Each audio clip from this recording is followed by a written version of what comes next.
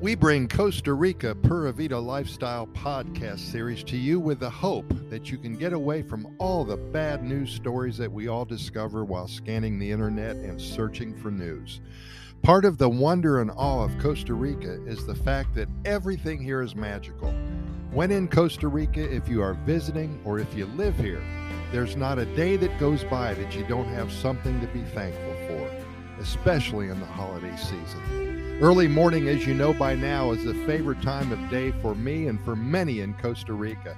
The morning light always arrives early, and it's time for your first cup of coffee.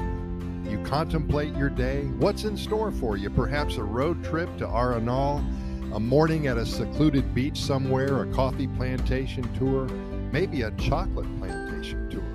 Whatever you have planned, this day could be the best day of the rest of your life. Mary, Donnie, Jayla, Tommy, and Sarah, an amazing family who has called Costa Rica home for over 7 years now.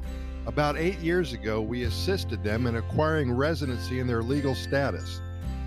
They have a beautiful home in the northeastern area of the country, close to the Turrialba volcano. They built quite a life here, and they couldn't be happier. They're originally from southeastern Washington.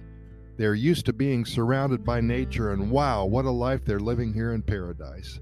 Every holiday season, they put their heads together and create happiness for all of the people around them. Jayla, Tommy, and Sarah, they're all in their early teens, and they have hearts of gold.